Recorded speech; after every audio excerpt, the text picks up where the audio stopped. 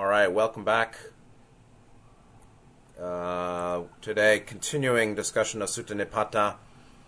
We're on Sutta number 10, the first link, Alavaka Sutta. And this is the second of what I think are 3 suttas in the 71 suttas of Sutta Nipata portion of the Tripitaka or the Pali Canon. The second of the 3, I believe, that are based on dialogues between Gautama and a yaka or yaksha or nature spirit, mid-lower astral entity that seems to be Devic in the sense of the Western theosophical usage, being akin to the Islamic usage of the term jinn, as a creation of the Logos that doesn't have free will? Well, here in this case, there does seem to be some free will. I am not an expert on the Devas or the Devic kingdom or lineage or logoic creations that assist evolution in 7-dimensional levels. This certainly, as we saw last time with Hemavata Sutta, number 9, Hemavata was a yaksha from the regions of Himalaya and living in northern India, kind of transiting between living in the Himalayas and coming and going from the portions of India 2,500 years ago where Gautama was doing teaching. So Hema or Hima goes back to Himalaya, Vata related to air, so an air yaksha of the Hima region. Here, Alavaka is one of his colleagues, and the quick write-up from Thanissaro on the basic page, the first link, Alavaka Sutta, Discourse to Alavaka, or to Alavaka, the Alavaka Yaka. Alavaka was a place, and I'm going to explain that. It's actually Alavi. A yaksha challenges the Buddha with riddles and threatens to beat him up. And so we see that some of them are not so pleasant. They're unruly, thuggish characters. Different in this case, or this being thuggish versus last week, Hemavata was a friendly fellow.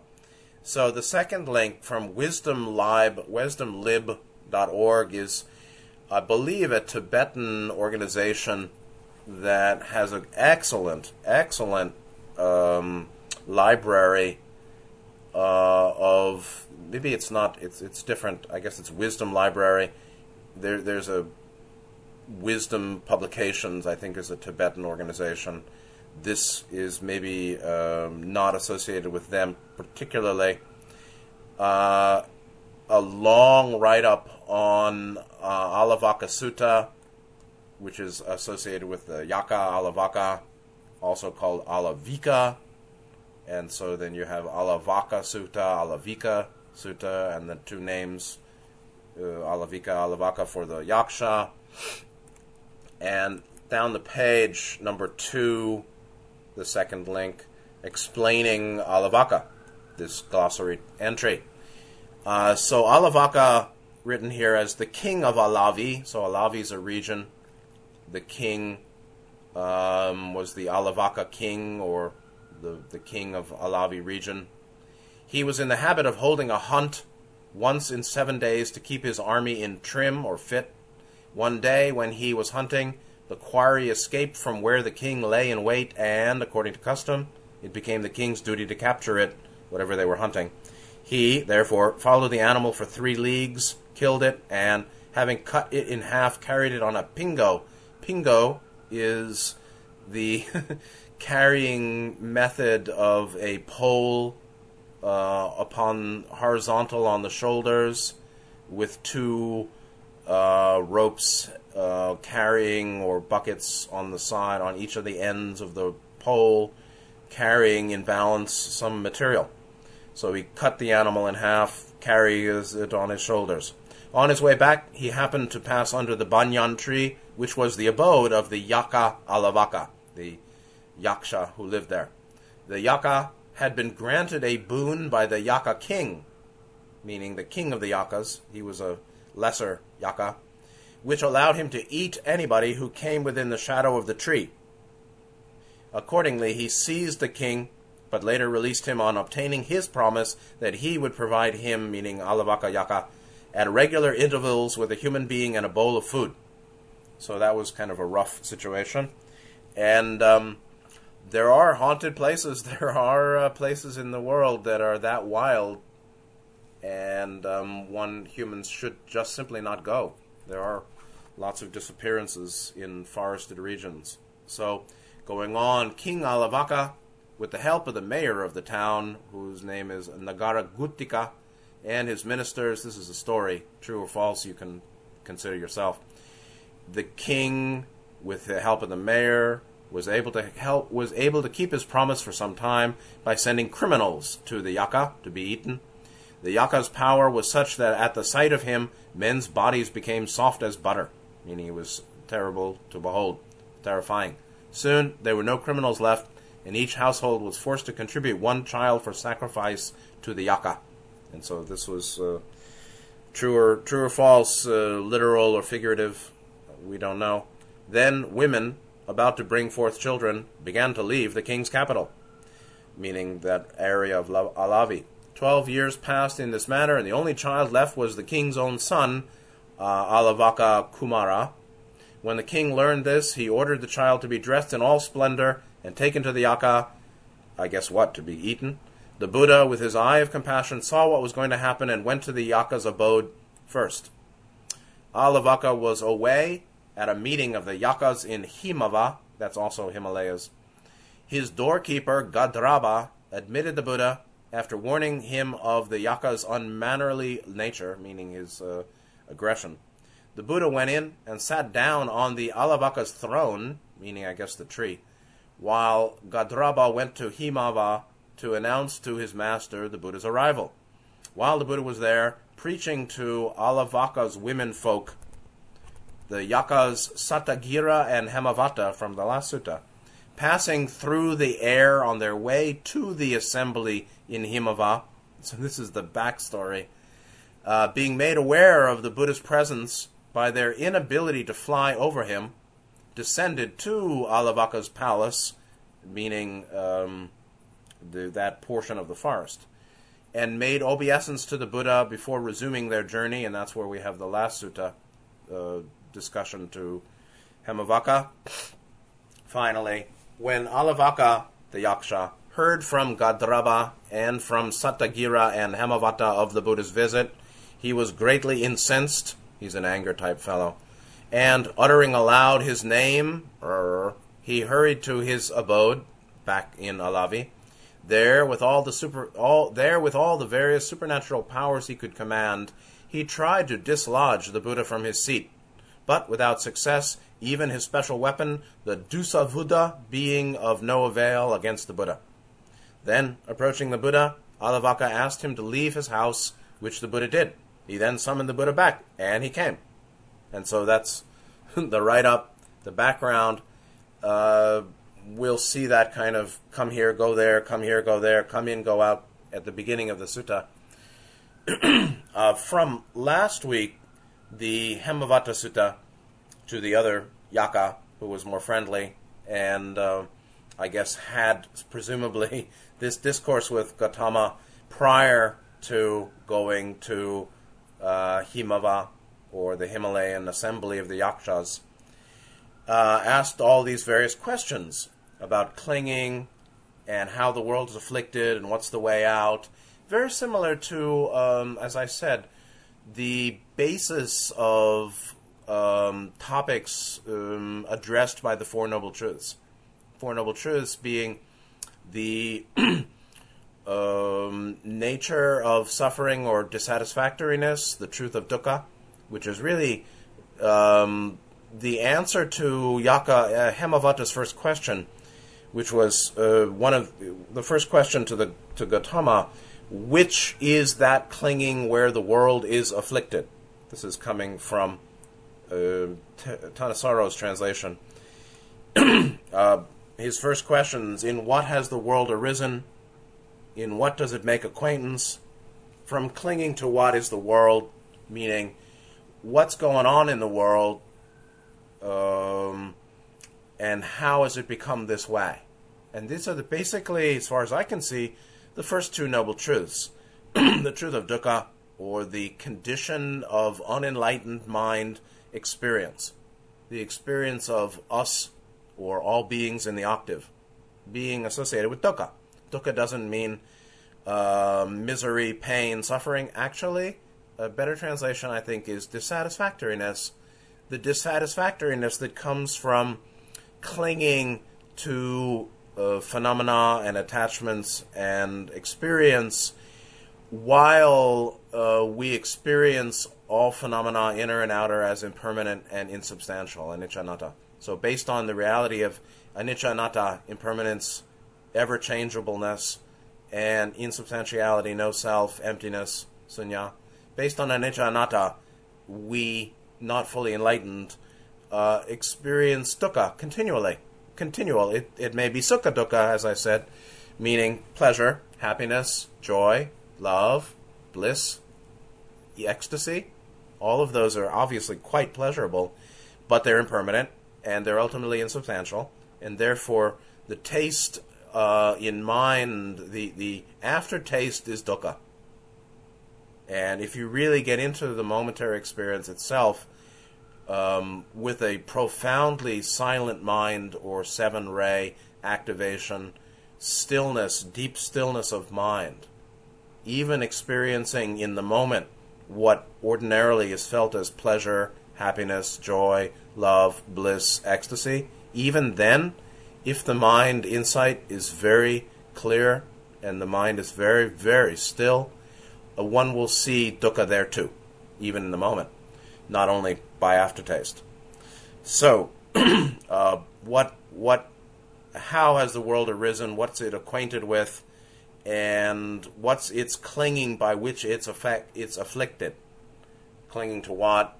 How is it afflicted? And then again, Hemavata addresses Gautama with questions associated with the way out. How is one released from suffering and stress? And we see the same kind of thing in Alavaka Sutta. The same type of questions from Alavaka, the Yaksha. Now, I want to read both translations, but what I'm going to do is read through Thanissaro's translation first, then pull in at the what are I think are the most pivotal or critical portions of the sutta, the commentary, the translation of Piyadasi-thera, and we'll just bounce between the two in the critical stanzas, giving Gautama's answers, and then I'll do some explanation. So, the first of the, or the third of the links, Alavaka Sutta to the Alavaka Yaka. First is a translator's note, which is very interesting how this was quite an important sutta in Thailand till today. Thanissaro noted, this discourse is the source of many proverbs frequently quoted in Theravadan countries. In 1982, when Thailand was celebrating the 200th anniversary of the founding of the current dynasty, His Majesty the King structured his chief address to the Thai people around the four qualities mentioned in the Buddha's last verse. That king died a couple of years ago. His name was Bhumibol Adulyadej. I don't know the meaning of the whole name, but Bhumi is like Loka. Bhumibol is a realm of Bol, the Bol Bhumi. But he was a really very fine man from everything that I've seen. There's some controversy about his brother's death early on, but from what I've seen and talking to Thai people when I was there, everybody loved him. And he has a sweet face, or had a sweet face, and did a lot for the people in terms of agricultural projects and raising standards of living. You know, and that's just the way it is. If the leaders of a nation are truly virtuous, I don't know if he was, but he seemed to be. If the leadership is truly virtuous, things get better. things get better and better. But then, commonly, even a virtuous leader is undercut by immoral, unvirtuous, selfish, greedy, deceptive, service to self underlings. And, this world could be a paradise, but it ain't. I mean, at least the human culture, the human social world is not. But this king, Bhumibol, was a good man from what I've seen. And not many negatives would call forth the four virtues of Buddha's teaching here in an address to the nation.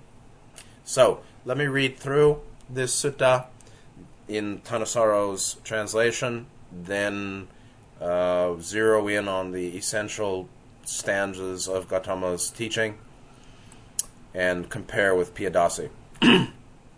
So, Alavaka Sutta to the Alavaka Yakka from Thanissaro Bhikkhu. I have heard that on one occasion the Blessed One was staying at Alavi in the haunt of the Alavaka Yakka. Then the Alavaka Yakka went to the Blessed One from the Himalayas, and on arrival said to him, "Get out, contemplative." "All right, my friend." Saying that, the Blessed One went out. "Come in, contemplative." Saying, "All right, my friend." The Blessed One went in. A second time, a third time, the Alavaka Yakka said to the Blessed One, "Get out, contemplative." And Gautama replied, "All right, my friend." "Come in, contemplative." "All right, my friend." The Blessed One went in. So it goes out, goes in, goes out, goes in. Then a fourth time, the Alavaka Yakka said to the Blessed One, "Get out, contemplative." And Gautama had had enough and said, "I won't go out, my friend. Do what you have to do." And the Yakka said, "I will ask you a question, contemplative. If you can't answer me, I will possess your mind and rip open your heart, or, grabbing you by the feet, hurl you across the Ganges."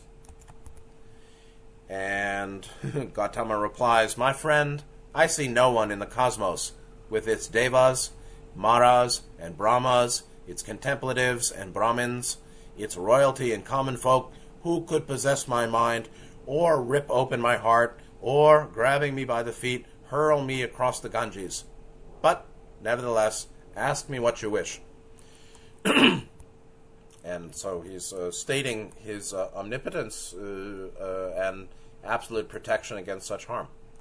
Alavaka starts with the questioning, "What is a person's highest wealth? What, when well practiced, brings bliss? What is the highest of savors or tastes? Living in what way is one's life called the best?"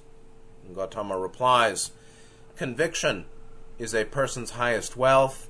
Dhamma, when well practiced, brings bliss. Truth is the highest of savors. Living with discernment, one's life is called best." And Alavaka, how does one cross over the flood? How cross over the sea? How does one overcome suffering and stress? How is a person purified? Gautama replies, "Through conviction. Conviction, one crosses over the flood. Through heedfulness, the sea. Through persistence, one overcomes suffering and stress. Through discernment, a person is purified." And Alavaka keeps questioning, how does one gain discernment? How does one find wealth? How does one attain honor? How bind friends to oneself? Passing from this world to the next world, how does one not grieve? Gautama replies, "Convinced of the Arahant's Dhamma for attaining unbinding, nirvana, heedful, observant, one listening well gains discernment. Doing what's fitting, enduring burdens, one with initiative finds wealth. Through truth, one attains honor. Giving binds friends to oneself. Endowed with these four qualities, truth, self-control, stamina, relinquishment, a householder of conviction on passing away doesn't grieve. Now, go ask others, common Brahmins and contemplatives, if anything better than truth, self-control, endurance, and relinquishment here can be found." And Alavaka gives his final statements saying, "How could I ask common Brahmins and contemplatives, now that today I understand what benefits the next life? It was truly for my well-being that the awakened one came to stay in Alavi. Today I understand where what is given bears great fruit. I will wander from village to village, town to town, paying homage to the self-awakened one and the true rightness of the Dhamma." So, same kind of thing as Hemavata Sutta. A yaksha who's just living his yaksha life, in this case, eating people, with his aggressive, unruly mind, basically threatens Gautama. He didn't threaten to beat him up, he threatened to kill him. And he threatens to possess Gautama's mind, or rip open his heart, or hurl him across the Ganges. And it is just a minor point, but relevant sometimes for some people, or some of us sometimes, that negative entities can possess human mind, temporarily or long term.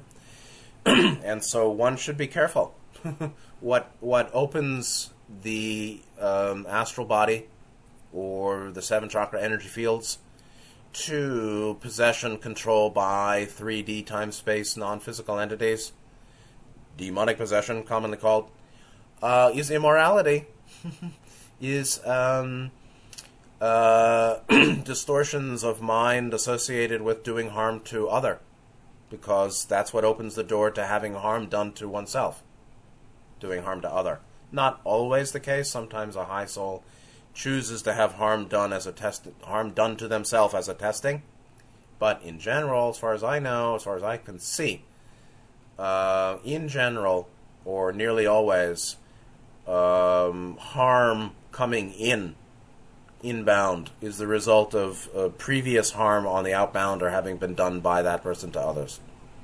Then there's also harm coming from others or from spirit, non-physical entities, as associated with very strong patterns of self-punishment, self-blame, self-criticism, suicidal thought, drug use, alcohol use, any kind of self-harming in body, speech, and mind, thought, or word, or physical action. Any self-harming also opens the door to negative entities doing harm to the self. So this is important. Gautama basically says, you can say, you threaten these things, but I know nobody can do that to me. And that is, again, an indication, I believe it, that one can get to the point where one is beyond vulnerability. And I think we see that even more fully in the life of Nityananda versus Gautama, where Gautama let himself be attacked by Devadatta, or presumably, who knows, I don't know, these guys are all above me, but got a thorn in his toe, or suffered some attack from Devadatta, and even ate tainted or toxic food at the end as a means of dying, knowing that was what was going to happen. You can say that those were teaching events, you can say that he didn't know what he's doing, whatever, all sorts of opinions. But there are, one can certainly be free of vulnerability to multidimensional threat. Absolutely. So, again, we see questions regarding the purpose of the nature of creation, how it came to be, and particularly the basis of human experience of distress or suffering or dukkha, and the answers here, which is a very critical principle in understanding Buddhism is a profoundly moral teaching. Buddhism is profoundly focused on morality. Sila, then Samadhi and Prajna. It's a the cosmologicals of Buddhism, talking about 31 planes, talking about devas and asuras, talking about rebirth principles of karmic rebirth and higher dimensional life. In my view, they're completely secondary to the basic moral teachings of Sila that are the basis for Samadhi and Prajna, or Samadhi, meditative development, and then liberation, release, knowledge, and vision of release, which means getting out of the octave. But particularly, before one gets out of the octave, it's securing higher dimensional rebirth.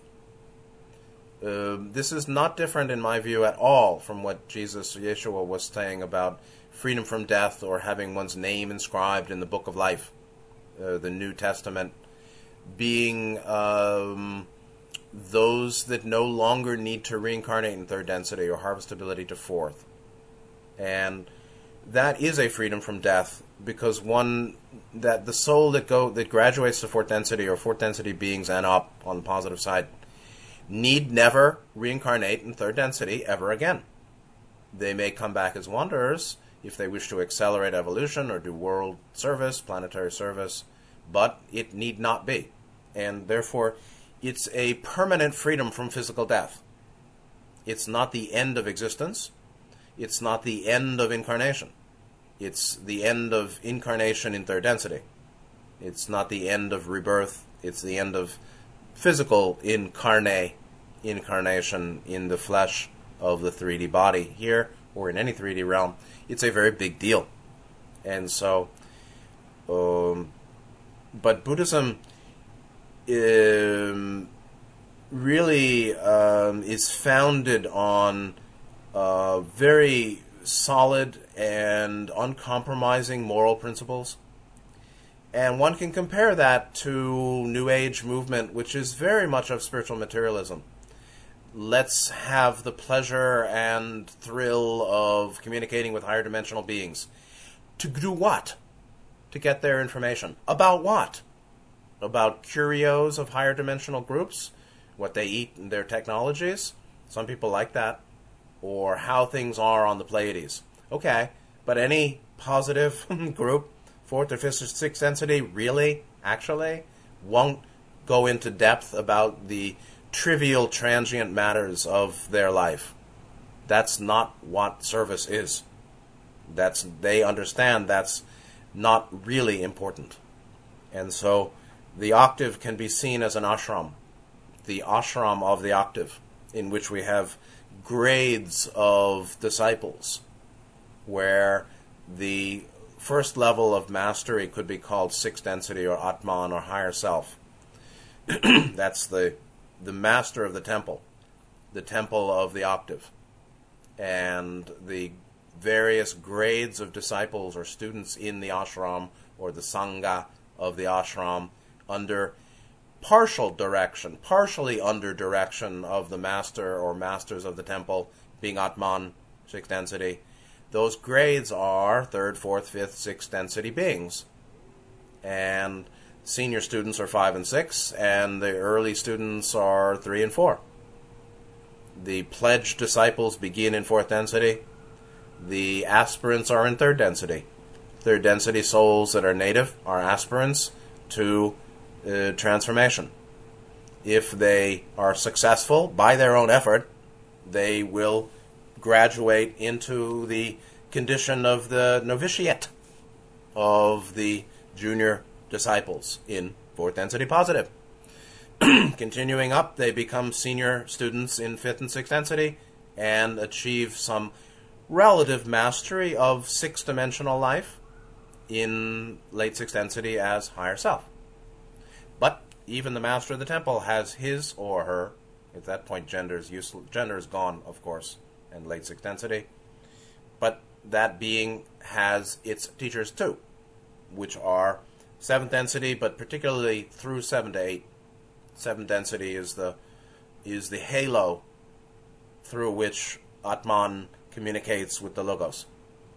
So the halo of light of Atman in late sixth density as the shuttle or the gateway to intelligent infinity for the sixth density entity, higher self, masters of the temple, who are not finished at all, to get communication with their teacher in eighth density, teachers, their guardian, higher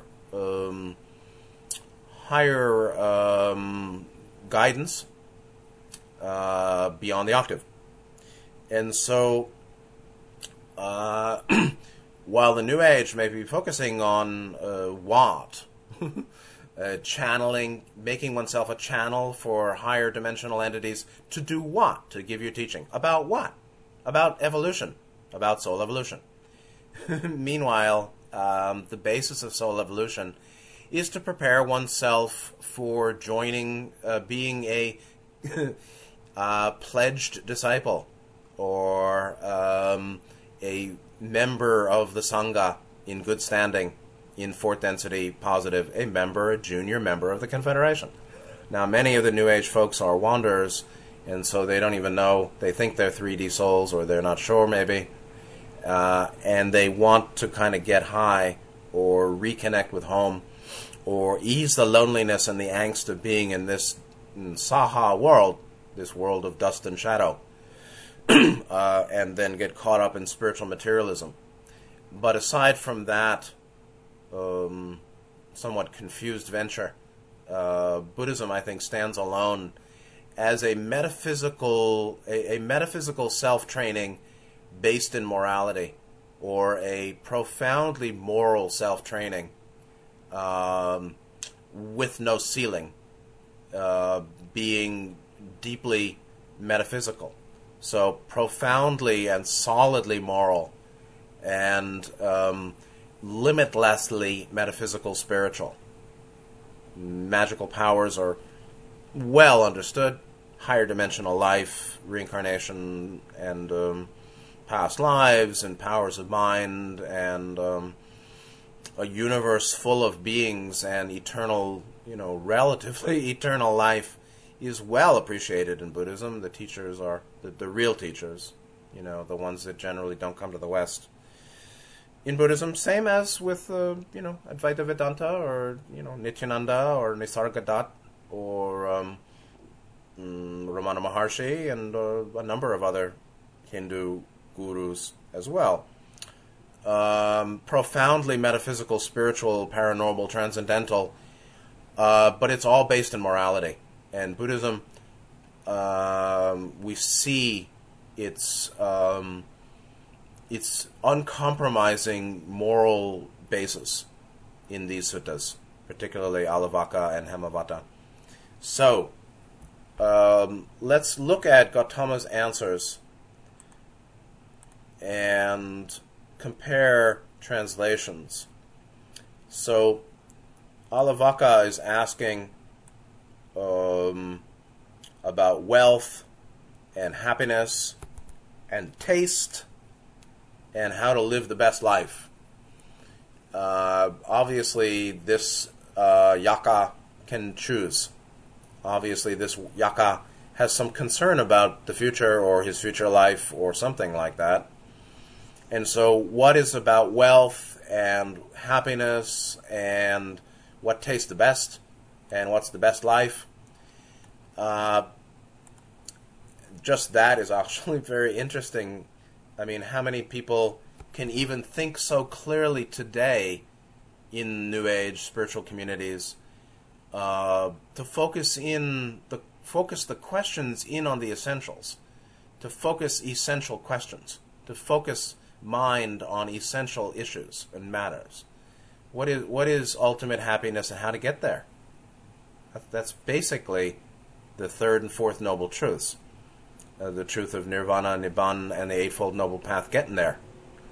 Isn't that what we want? So, from Thanissaro, we see Gautama's answer: conviction is a person's highest wealth. Dhamma, when well practiced, brings bliss. Truth is the highest of savors, and living with discernment, one's life is called best. In Piyadasi's translation, it goes that faith is the wealth here best for man.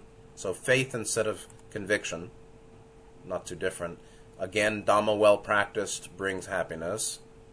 Happiness or bliss. You see, they're different, right? So, frankly, I think Piyadasi is a little too free in his translation, a little too poetic and flourishing, and I don't think that's needed for us anymore.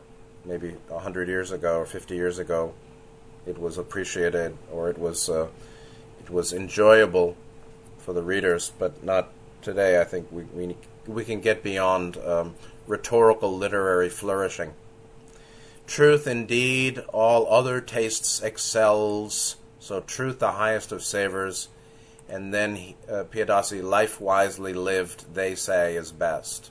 So to bear in mind, conviction is faith, faith in Triratna, of course, faith in Buddha Dhamma Sangha, or faith that morality is essential. Harmlessness is essential. Right speech, right action, right livelihood is essential to spiritual transformation, to seven-ray development. And that also means don't hurt yourself. I mean, I think most of us here are beyond the desires to indulge in deliberately hurting anybody.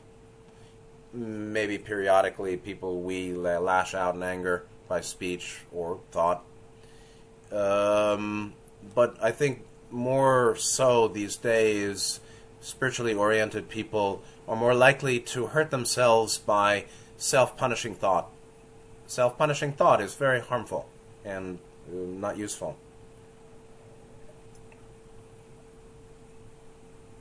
So, faith and conviction, not simply faith and conviction in these teachings, though that helps a lot, but faith and conviction in the root principle that not hurting you and not hurting me is essential for me. And that's all. For whatever reason we abstain from hurting you or me, the conviction and faith that it's essential is, I'd say, essential. It's essential to realize that we can't really open heart, and we can't really develop higher powers and higher understanding and deep well-being while we're still aggressing self and other in any way. And that's difficult. So, meaning if we have strong desires or lots of desires, or we're stuck in a relationship with somebody who likes to hurt us, maybe one should not be with such a person. Maybe one should cut out from one's life those that seem to be deliberately harmful to us. So, when well-practiced, Dhamma brings bliss or brings happiness. Happiness and bliss are not the same, so careful translation is very important, and it's really quite mistaken. I mean, Thanissaro says Dhamma well-practiced brings bliss. Is it really bliss, or is it happiness? I don't know. And so Piyadasi translates that as Dhamma brings happiness, and I think that's probably more reasonable, frankly, because bliss, I reserve the term for meditative, metaphysical ecstasy, and that's not a stable state. It's like the peak of the mountain. The tippy top is amazing and ecstatic, and it's just of a moment or a very small point of time and space. Truth, the highest savor, the highest taste. And so we get two of these responses. Truth, what's translated by Thanissaro, truth is the highest of savors or tastes. Living with discernment, one's life is called best. Discernment and truth. Fifth ray, Vishuddhi Magga, Vishuddhi Chakra, Vishuddhi Chakra, blue ray. Very, very important. Love ain't enough. Green ray love ain't enough. And so, a commitment to discernment, discerning internal and external, seeing clearly my mind and yours, this situation. And it's sort of wildfire rampant rampancy, if there's a word, the profligacy of people taking opinion as objective fact. My opinion may or may not be representative or reflective of objective fact, but people seem to assume their opinions are objective fact nearly always. It's a very rare person who realizes that what I think is simply my opinion and probably is deficient and incomplete and partial. And there's much more going on here. You know, people say, well, everything happens for a reason. Yeah, everything happens for countless reasons. Everything happens for multiple reasons, and in an order, in a scale of reasons and causality and causes. Everything happens for multiple reasons within which some are critical and some are secondary. And so I act this way for multiple reasons and causes. There's a complex causal basis, multiple reasons. And some of those causes are more potent than others or more strongly effectual of this result or this effect or how I am or what's happening today. So past cause, present result, cause and effect. Some of those prior causes or seeds are predominant and some are secondary. Discernment shows that. And don't assume that your opinion is correct. It may be.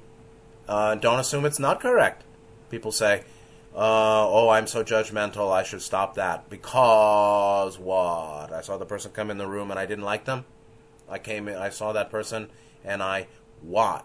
Felt that they were a liar, a cheater, a fraud, a fake, a hypocrite, ... Well, you may be seeing clearly. If you're seeing clearly and you shoot it down because you think you're being judgmental, or you are being judgmental and you're seeing clearly, you're going to obscure your clear-seeing understanding by, rejecting the truth, a clear-seeing truth, along with the emotional, distorted judgmentalism, blaming that rightly ought to be released or can be, and yet they're bundled together, clear-seeing and judgmental emotional reactivity, perhaps in some cases. But don't assume that your opinion is wrong, and don't assume that it's right. Look into it. That's discernment. Truth is the highest of savor, and so a commitment to truth develops discernment. A commitment to learning develops discernment. And that's, the unexamined life is not worth living. So the highly, clearly examined, rather not obsessively, compulsively examined, but the wisely, appropriately, peacefully examined life is very much worth living. And that's the basis of Green, Blue, Indigo. Feeding Green, Blue, Indigo is a commitment to truth via discernment, not assuming I'm right, not assuming I'm wrong, looking into it, and being fair. Then crossing over the flood or the sea, and there are currents in the flood. This is a very interesting. In Piedasi's translation, nicely numbered paragraph or stanza 3, Piedasi, how does Alavaka's question? How does one the currents crossing the currents? How is ocean's existence crossed? How is one suffering quelled? How is one purified? And notes at the bottom of the page there. Interestingly, that's why it's useful to go between translations, because they feed each other. They're very complementary. Piedasi notes that current, the term current, stands for the Pali word oga, fourfold currents, meaning streams and tendencies in the ocean of samsara or rebirth, or in the field of mind. In the field of mind here is noted for particularly strong currents that make it hard to cross to the other side. Sense pleasures, becoming, wrong views, and ignorance. Now, ignorance, we know, is the 10th fetter and only knocked out at the end of the line. But there's minor ignorance. There's primary and secondary ignorance. Where primary ignorance, 10th fetter, is the basic belief in substantiality, time and space, duality, apparent subjective identity. The belief in subjectivity, assumption, the clinging to apparent subjectivity, which is clinging ultimately to the conceit of a separative identity, or any identity. Identity is per se separative, meaning there's no fashioning of an identity or discovery of identity that is non-dual, meaning it's all dual, meaning any discovery of identity, I am that I am, the self is all, any formulation of that or belief in the conceptual, an apparent conceptual reality of some sense of identity is essentially separative or dualistic or Mayic or illusory and false and empty, because self and I'm just listening to some talks from Nisarga Dutt in the Bombay apartment, and he basically says, I don't know anything about God and Brahman. I just talk to you about myself. But when you find out what self is, you'll find God too. You'll know. You'll learn about the. You'll get to. You'll know the world, and then you'll know God. All that stuff comes later when you find yourself, which is to find the heart of identity, the true nature of being of this one speaking. When you discover that, you'll know God, and you'll know world.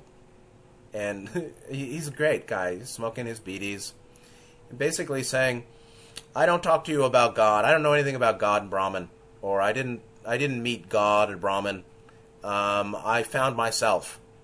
And so he's so unapologetically using common language, because common language is only common if your mind is common. If you know that common language is empty, it's not common. It's common and understood as empty. And then useful. So he said something like, I just know myself. I'm just talking to you about myself. Myself being known as infinity, boundlessness, transconceptual, and impossible to pin down or define. Indefinable, essentially, trans-conceptual, beyond any fashioned identity, beyond the five skandhas, or beyond any identification, even with consciousness or awareness. That's what I is. I found that myself. I found myself, he said. And therefore, then you'll know world and God. A beautiful teaching, I think. Beautiful teaching. You can find them. Talks with Nisarga Dutt Maharaj. A couple of clips. You've got to find him in that Bombay apartment where all sorts of chaos is happening outside the window. Of course, that's all chaos, but it looks like chaos to me. He looks like he's eaten a whole lot of pickles, a whole lot of Indian mango pickle. I mean, it just reeks mango pickle, that video. And I was in a back alley of Benares, Varanasi. My. I found the essential pickle shop. The whole place reeks of fenugreek and coriander. Anyway, there's four currents in the field of mind. What is the ocean of birth and death one is crossing? It's ultimately the field of mind. It's the field of ignorance in Vijnana, avidya-based Vijnana, meaning essential ignorance-based consciousness. That's the field. That's the stream. That's the ocean of birth and death, actually. And these currents are basically four major areas of grasping, of craving and clinging. Sense pleasure is obviously keeps us down here in third density. Becoming, I would say, is ultimately changed mental states of experience. Wrong views keep people damn stuck, certainly in third density, and ignorance basically is only knocked out at the end. So, okay. Crossing the currents, getting over the ocean, purification of oneself, and again, comparing the two translations, Thanissaro saying, by conviction, one crosses the flood, and Piyadasi's word is faith, so conviction and faith, which is, again, what do you believe is true? You have faith in what? You should have faith in something, or we need to believe something is true. What do you believe is true and essential? By diligence, the ocean's crossed, or heedfulness, diligence, carefulness. By effort, is one's suffering quelled, or persistence. So we've got Thanissaro to Piyadasi. Conviction and faith, heedfulness, diligence, persistence, effort, and then discernment, wisdom. And that's prajna, panya. So discernment is a manifestation of wisdom and a basis of wisdom. I mean, it's wisdom in action, discernment. That leads to purification, because ultimately, what is purification, right? That's just another symbolic term. The elimination of the harmful, the toxic, the pollutants of mind, the distortions, basically harm and ignorance, craving, clinging. The three poisons are purified of the lower triad blockages associated with the three poisons. Grasping, aversion, ignorance.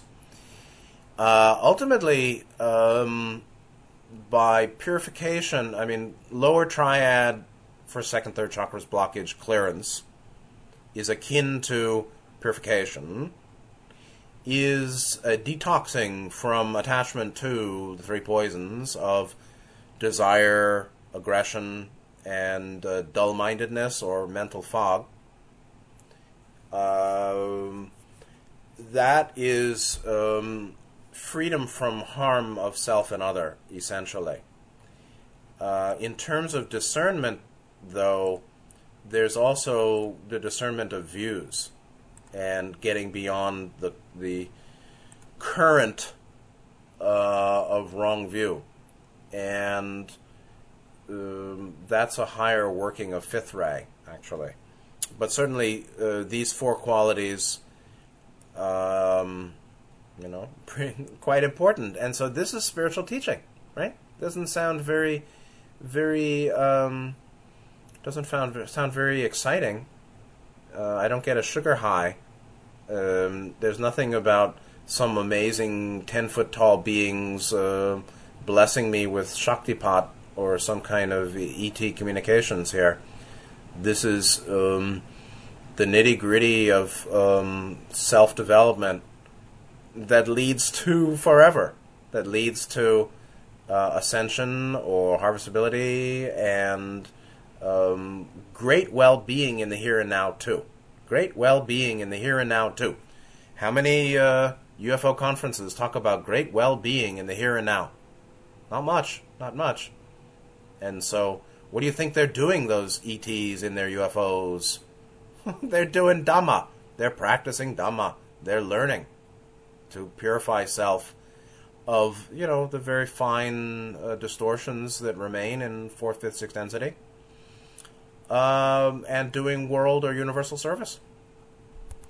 Okay, going on. How does one, from more questioning, and this is the last set of the questions of Alavaka, the angry Yaksha.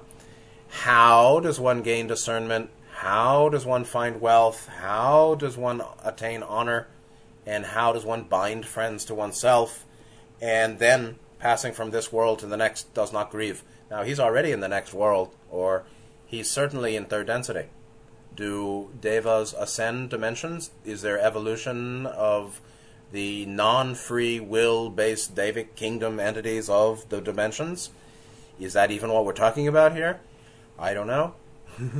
But maybe so. Maybe you can say that there is evolution of entities that don't have free will. How could there be? I don't know. I don't know a lot of things. So, whatever this is, this class of entity who is a yaka, it seems like he has some free will. It seems like he has evolution in higher dimensions awaiting him. At least that's how it seems. How do we get discernment? And how do we have wealth and fame and friendship and be okay on the other side? Starting from Piyadasi, again, just wisdom, discernment are synonymous. Wealth is understood the same. Honor and fame. And then binding friends or win friendship. And these are particulars of inner-outer conditions. It is a critical question. How does one gain wisdom? How does one gain discernment? And then the outers are, what are the karmic bases of wealth, honor, friendship? And then the conclusion is, how am I going to go to the next world without crying? Most people here, like we said in class, I mean, nearly everybody around the humans around us have a default, unquestioning assumption that you only live once, and after there is no afterlife, there is no world beyond, or it doesn't matter. What we see here, certainly the spirit of early Buddhism. I mean, all Buddhists throughout all Buddhist history, but particularly Theravadan times, or Pali Canon times, 2,500 years ago or so. The first 500 years of the dispensation of Buddha Dhamma, 2,500 years ago to 2,000 years ago. Very concerned with fortuitous or auspicious rebirth. Buddhism has been very concerned from the start with securing favorable rebirth. They understand reincarnation. It's well known. Well, it's just simple. It's just you get into the door. You can't get into the door without acknowledging I is not body. I has association to body, and that's temporary. I has temporary association to body and had existence prior to and subsequent to, will have existence, life subsequent to the current attachment, association to the physical body. I existed before, I shall continue and exist afterwards beyond the demise of the physical body. And this is a phase. This is a phase of life. Incarnation is a phase of life. It's a stage.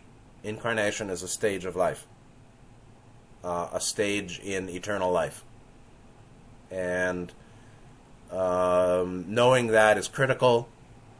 If we don't, it's okay to be to honestly acknowledge I don't know.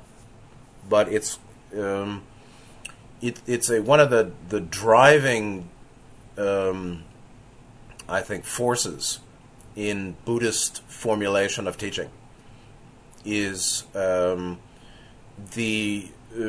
recognition of the primacy, the critical importance of securing favorable rebirth. And it's not about what you believe, it's how you live. It's all works. And by works, one opens to grace.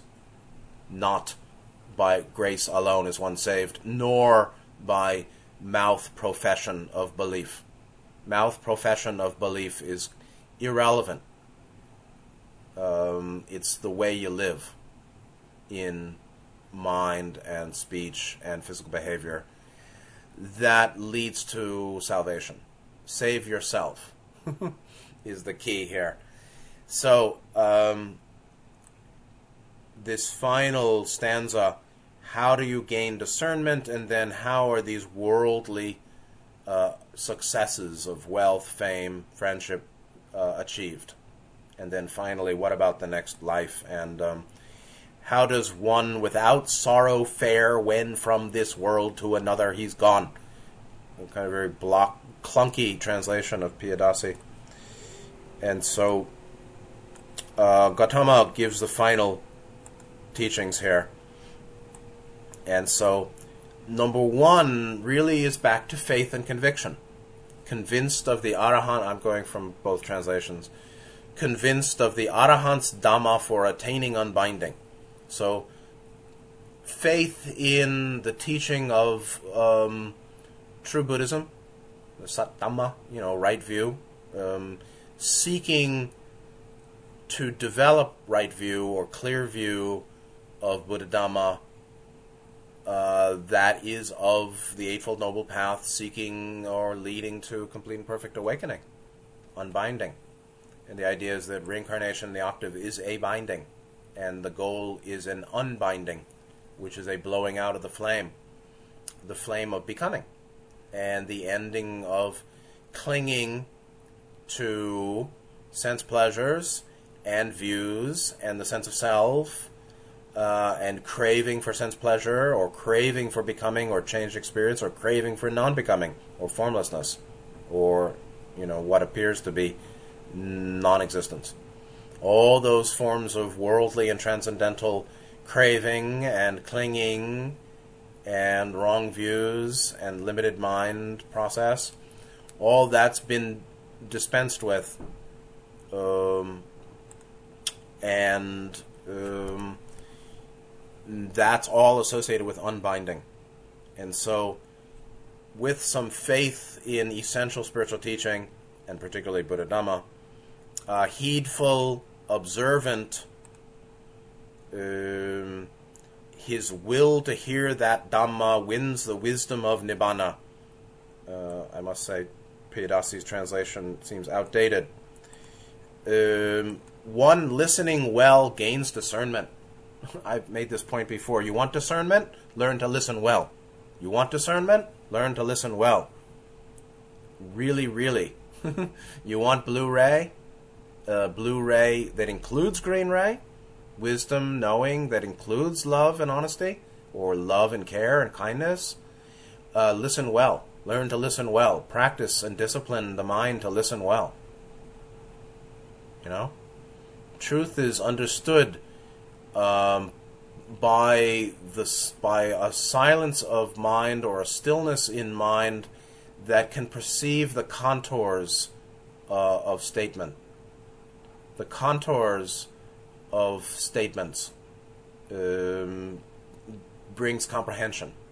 That sort of assessment or capacity, it's a strange way of putting it, I know, to see the sharp edges of concept, or to see the sharp edges of what we're looking at in terms of its significance, to see into the meaning of what the light of mind or the light of awareness projects upon.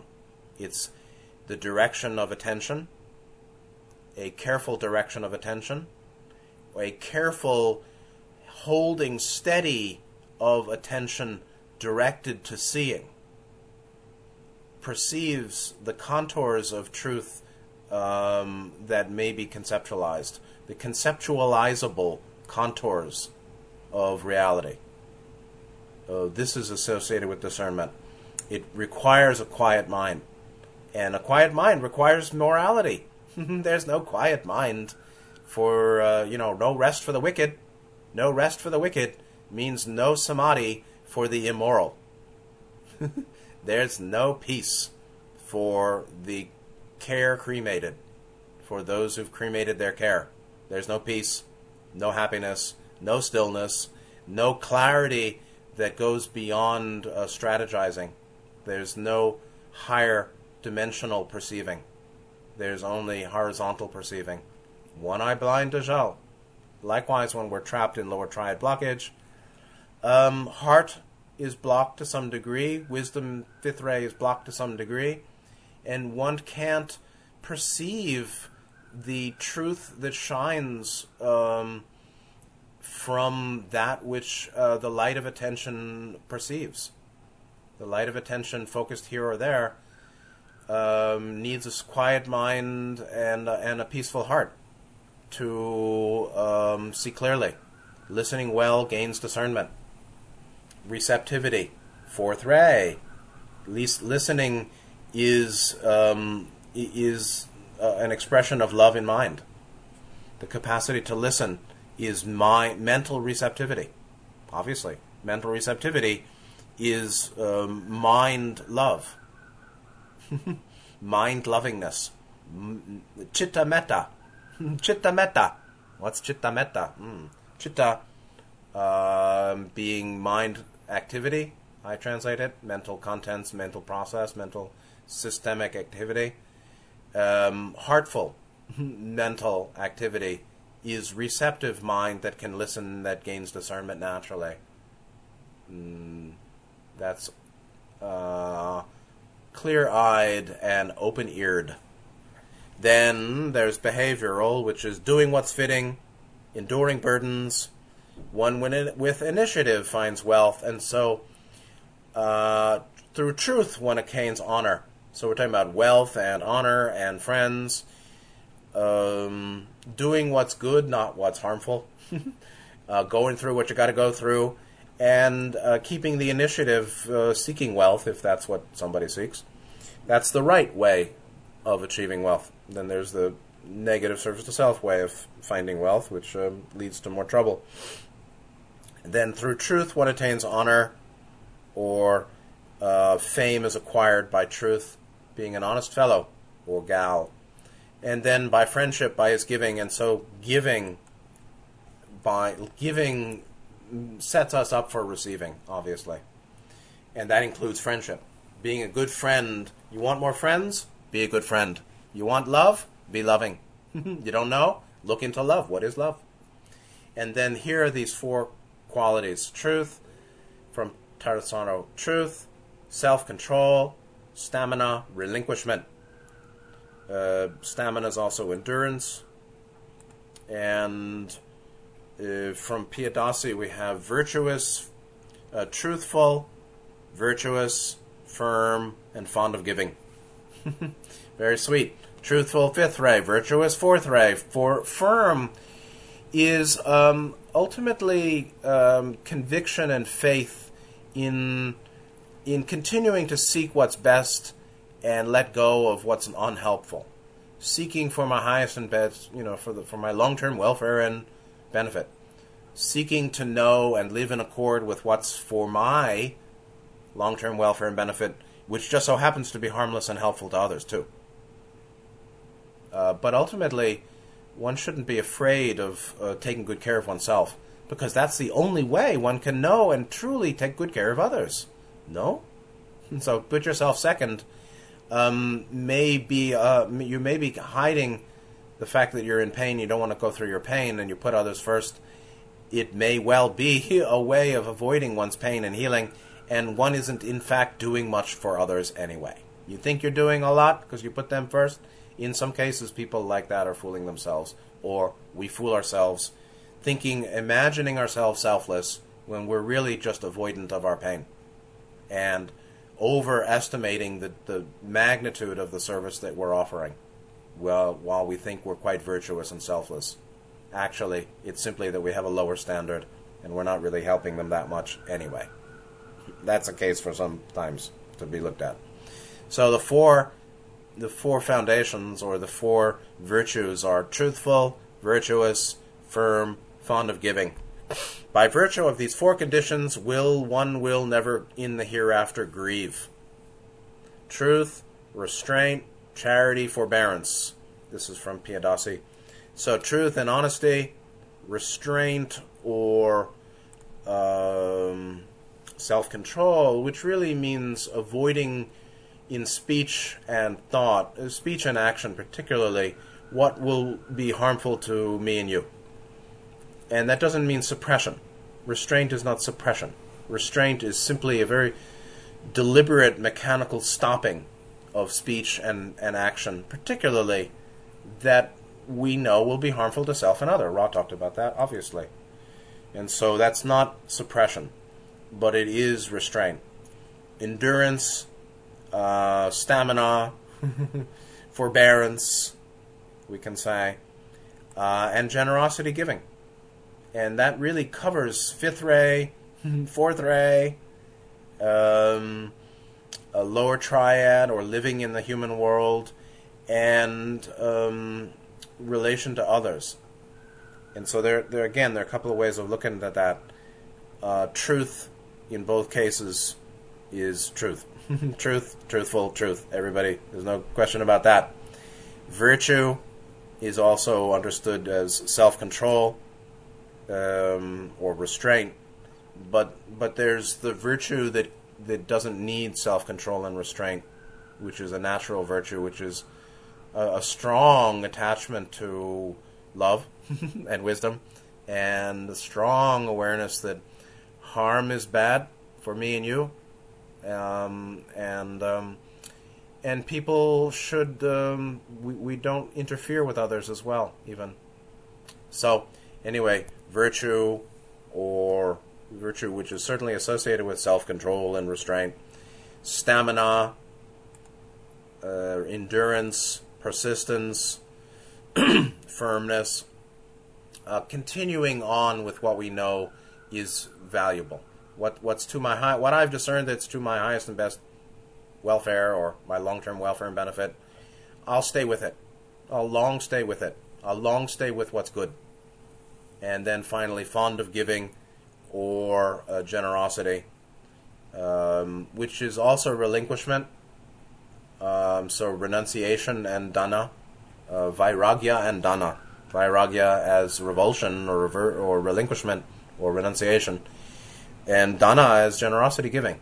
They go together. And so the more we are centered in essential well-being and have the essentials of well-being, of equanimity, the more the mind knows and enjoys equanimity, the more one has what one wants. One has what one needs. One doesn't need much more than equanimity, you know. So equanimity is also well-being, not just flatline mind or something. Well-being. Anyway, so these are goals for all of us to continue contemplating, and they're essential and valuable.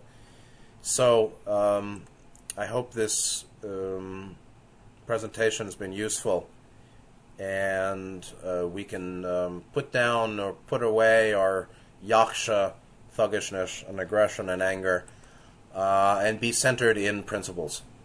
Centered in principles is really important. So next time we're going to go to the 11th of the 12 suttas in the first chapter of Sutta Nipata, which is reflecting on the unattractiveness of the body as a way to gain insight. That practice should be handled delicately, actually. So, in any case, I hope this was useful. Thank you for being here and listening. Take good care of yourselves. See you next time, and good night.